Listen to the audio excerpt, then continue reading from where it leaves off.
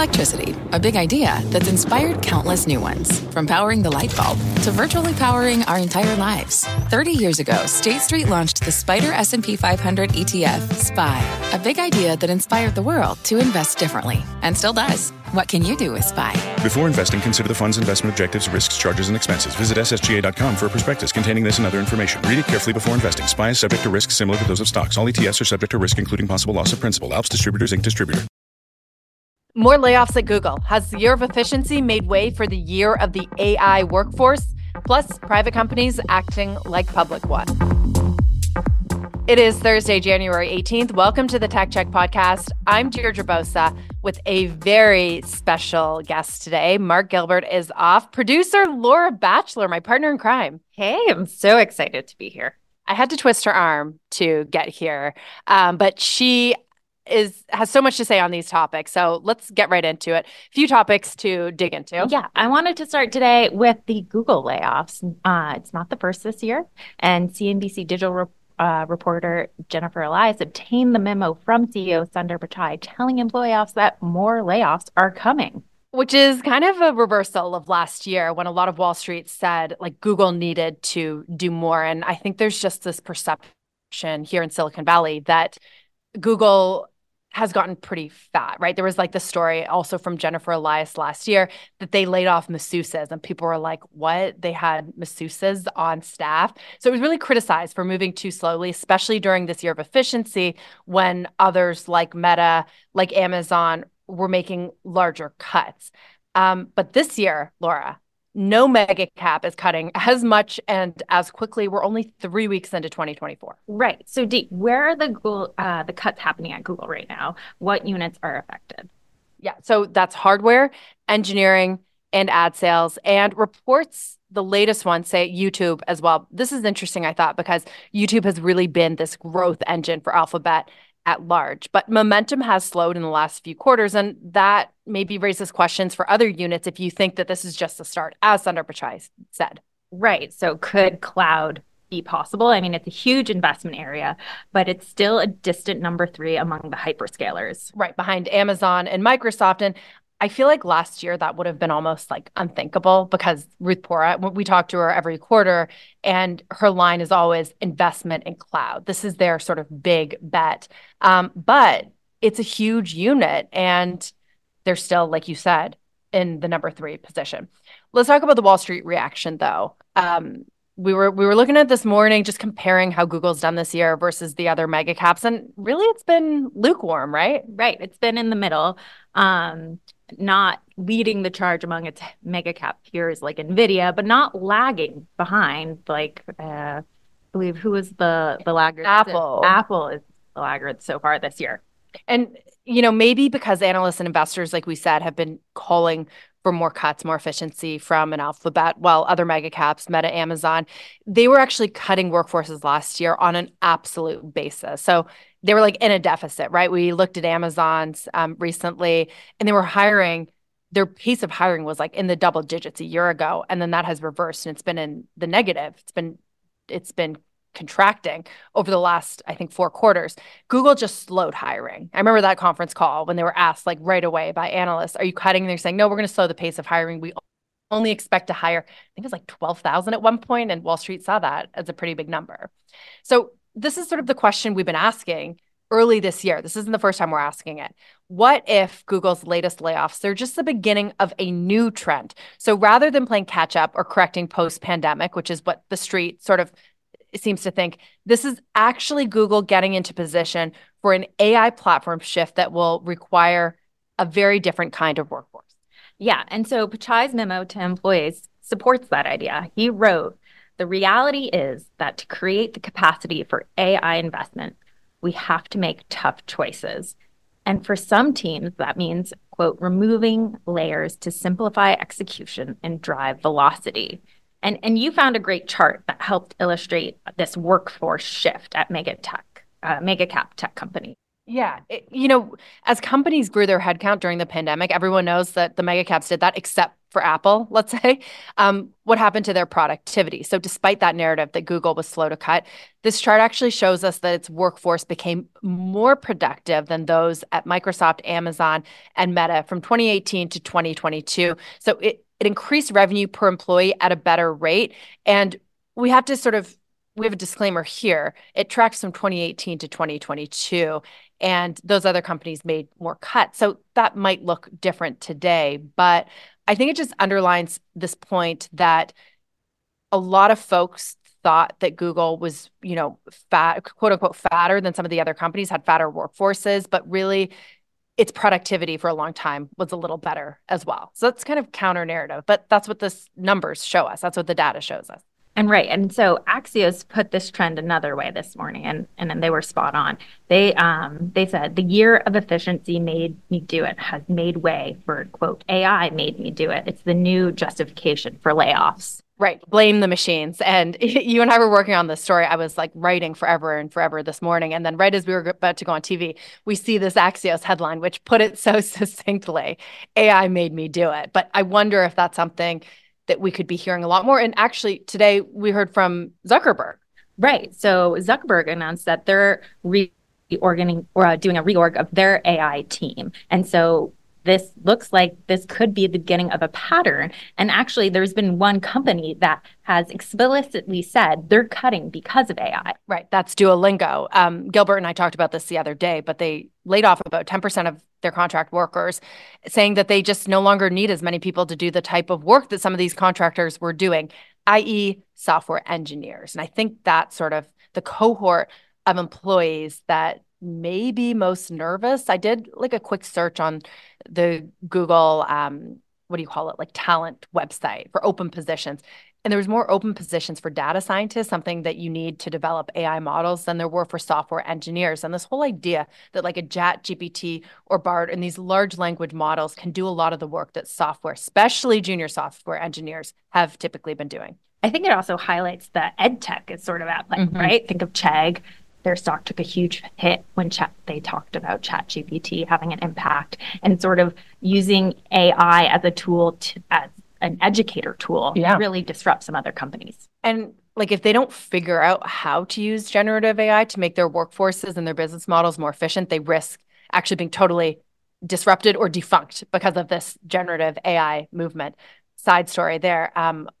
Last night, I have an 8-year-old who loves to play video games, but last night, this is going to sound so cheesy, but he actually asked me if he could play around with like ChatGPT instead. I sound like such a, I want to say tech bro, the equivalent, but I thought it's kind of like catching on, and just our conversation about generative and education, generative AI and education made me think about that. And just sort of like I've heard other parents talk about how they use ChatGPT to tell bedtime stories, right? They work together to create a bedtime story where the main character looks and it's exactly like their child, and it's sort of this custom storytelling tool. Wow, that is a great parent hack. I had not heard of this. You need to share more of this with me.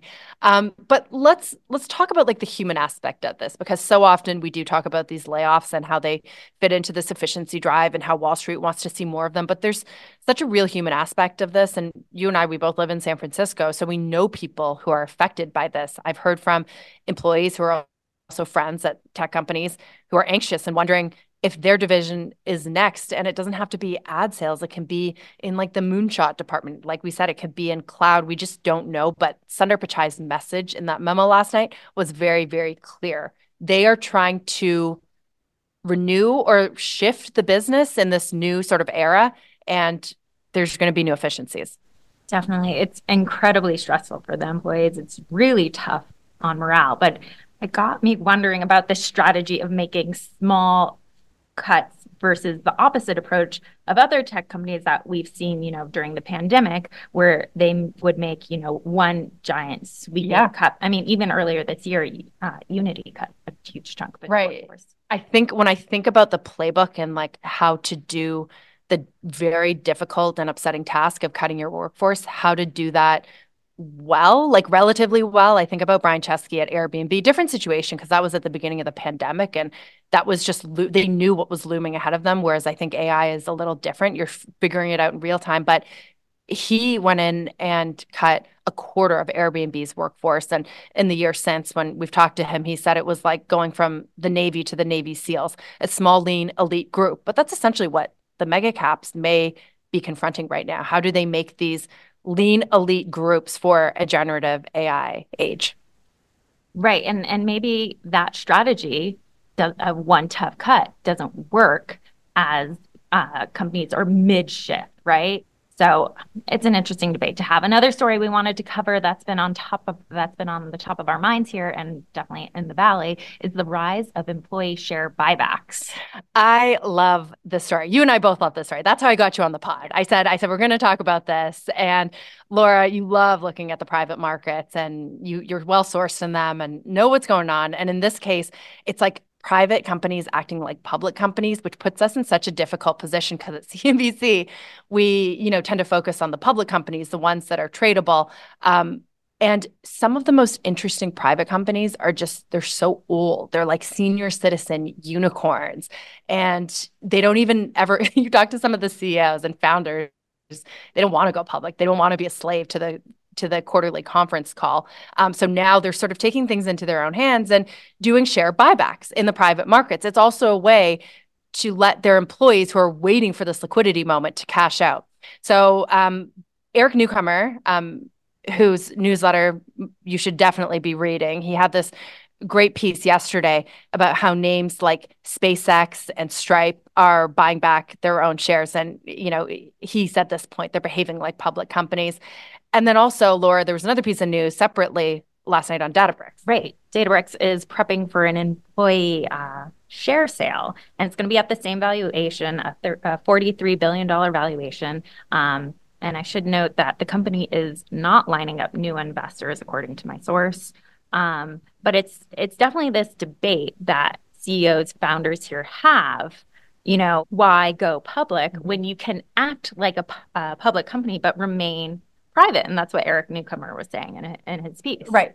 And we should also note, though, that only a select group of companies can pull off this move, right? And that's a select few, the Stripes, the SpaceXs, maybe the ByteDances. But, these ones that haven't seen, actually, in the case of Stripe, they have seen down rounds, quote unquote, but they can go through that in private and they can still pull off this kind of move. There's demand for their shares. It's also really importantly a way for CEOs to wrestle back some control, something that Elon Musk was tweeting or posting, whatever you want to say, about on X earlier this week. He tweeted, I'm going to quote him here, "I'm uncomfortable growing Tesla to be a leader in AI and robotics without having around 25% voting control, enough to be influential, but not so much that I can't be overturned. Unless that is the case, I would prefer to build products outside of Tesla." And I mean, this has been a journey with Elon Musk. He's been saying he's going to take Tesla private and so on. But again, it just sort of illustrates this point where founders are thought to have more control in the private markets. And if you do all of these funding rounds in the boom times, like many of them have, like a Stripe, for example, and you've raised a ton of money, have a lot of valuation, you could be giving up some control, right? You have to exchange something for that money that you're raising, and that's usually equity to venture capitalists. Right. And you also have to answer to Wall Street shareholders, right? You're having those quarterly calls. You have to be much more transparent about some of your business models, right? When you remain private, you're not required to release quarterly results. There's a lot more freedom there. So this story is basically about having your cake and eating it too, staying private, but doing share buybacks. And important point, employees, they don't mind as long as, actually, I don't know. I can't say if they mind because maybe they could have got a higher price for it or a lower price for it in the open market, in the public markets. But it is a way for them to cash out when there's very, very few IPOs. Speaking of IPOs, there could be signs of life in the IPO market. It's very exciting. Reuters reporting that Reddit is said to be seeking a March IPO debut or a launch an IPO in March. I will say a social media company IPO would be interesting. The last one to go public was Pinterest in 2019. Had a rough ride, like many of the IPOs that went public in 2019 to 2021. But this is like, I was talking about aging unicorns. How old is Reddit? Reddit is going to be 19 years old this year. Wow. So as we talk about some of those select private companies that can, do sort of the financing privately. Reddit is in a position where it can't do that. And so it's looking to the IPO. And the Reuters article did note that this is not 100%. There is a chance that Reddit will push back the state or not go public at all, which has happened in the past before. Like, this is not a sure thing. No, I mean, I was going to say, don't hold your breath, because we thought the IPO markets were opening last fall with ARM and Klaviyo and, did I say that right? Klaviyo, thank you, and Instacart, and the reception wasn't all that great. So I don't know. The IPOs this year are going to be a big open question. Gilbert and I talked yesterday about Shein and some of the challenges it's facing. Stay tuned. But Laura, I want to thank you very much for jumping on the pod. You're going to be a regular now. It was a blast. Thanks for having me. Okay, tune in tomorrow. Dogs are an important part of our lives, and keeping them protected is a top priority, especially against nasty parasites. That's why you gotta check out NexGard Plus, afoxolaner, moxidectin, and pyrantel chewable tablets. NexGard Plus chews provide one-and-done monthly protection that kills fleas and ticks, prevents heartworm disease. Plus, it treats and controls roundworms and hookworms. That's a whole lot of protection packed into a delicious beef-flavored, soft chew designed to make monthly dosing easy and enjoyable. So the next time you're at the vet, ask about NexGard Plus chews. They're the one-and-done monthly parasite protection you want for your dog. Use with caution in dogs with a history of seizures or neurologic disorders. Dogs should be tested for existing heartworm infection prior to starting a preventive.